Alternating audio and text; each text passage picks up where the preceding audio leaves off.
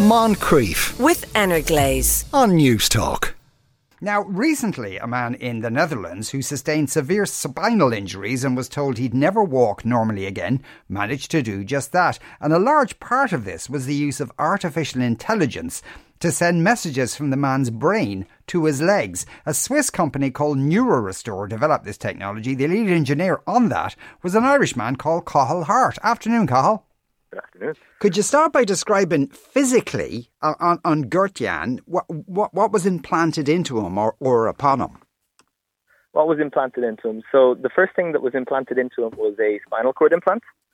So that goes underneath the vertebrae, really on the spinal cord, at the level below the injury and at the level where the legs are innervated, because we stimulate at that level so that his muscles will be recruited and he can take steps.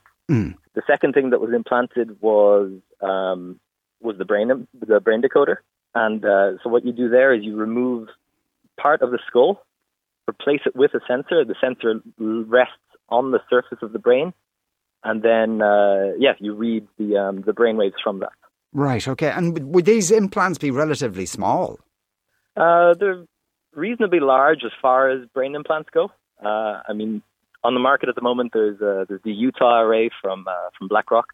That's quite small. This is more, it's a couple of centimeters in radius, I would say. So it's quite a large implant. Right. And he has two of them. He Okay. has one on each hemisphere. Yeah, and would the intention be that would that ever have to be replaced, or they can remain there permanently? All medical devices have a shelf life, so I'm not sure exactly how many years this one is certified to stay in, but yes, it can be replaced. And in fact, one of his implants was replaced.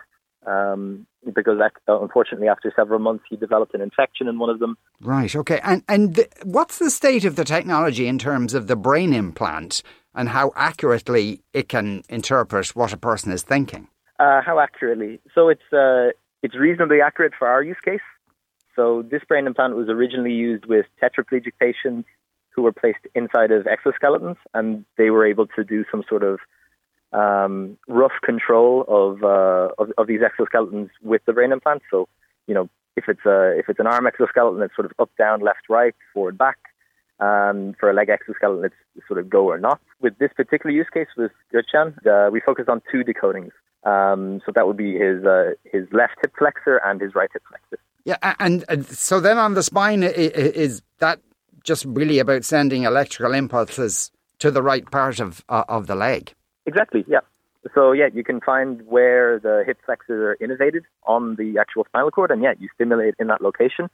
You can stimulate in that location with different intensities. That's a level of control that it's really cool to see work, because basically based on the intention or the intensity of the intention, you can take either a big step or a small step. Is there then a period of learning it for him and for you? So yes, it's learning on all sides. So in terms of the spinal cord stimulation, Gert-Jan was already in the STIMO study, so he already knew how to use the system. We already knew what the correct stimulations were for him.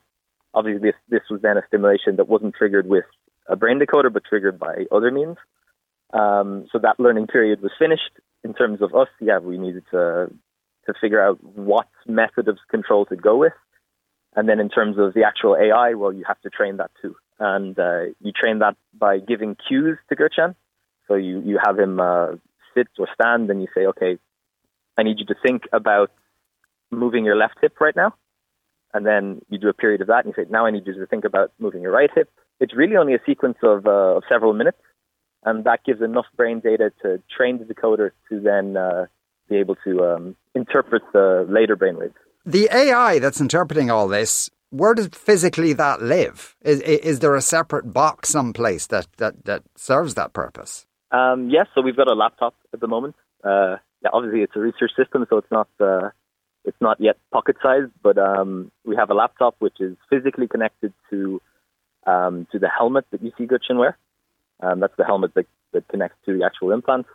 So that's a wired connection. Then on that laptop, there's an AI algorithm which runs in real time, and it gives you the results of its decoding. It gives you a percentage value. I think he's 70% thinking of a left hip flexion, and then you just take that value and you convert it into a spinal cord stimulation, and you send it down to the spinal cord stimulator. Okay, all right. And presumably it happens much quicker than that. It happens much quicker than that. In the sense of he thinks of moving his left leg, and then does that happen almost instantaneously, or is it a slower process?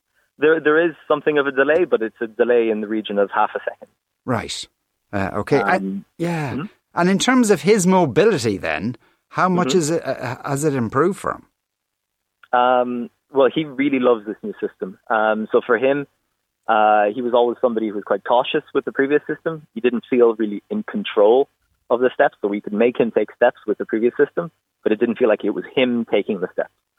So it's the fact that he can really modulate and control in real time his own legs is what gives him the confidence to use the system a lot more.